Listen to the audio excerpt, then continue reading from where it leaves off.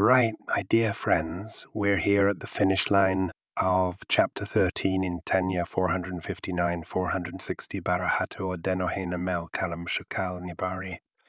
What a thrilling journey it's been. This chapter, my friends, has been about the integration of emotive attributes.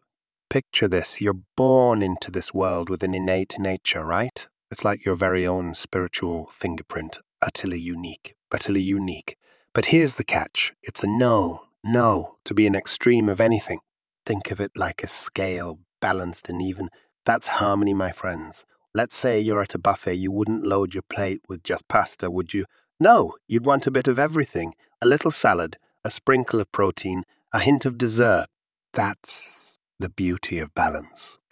It's the same with our emotional attributes. They need to be balanced, integrated. Remember, extremes are like roller coasters. They might give you a rush, but they can also make you dizzy and nauseous. So let's aim for the merry-go-round of balance, where everything is harmonious and well adjusted. And that's a wrap on Chapter 13, folks. Keep these lessons close to your heart, and let's continue our deep dive into the mystical world of Kabbalah.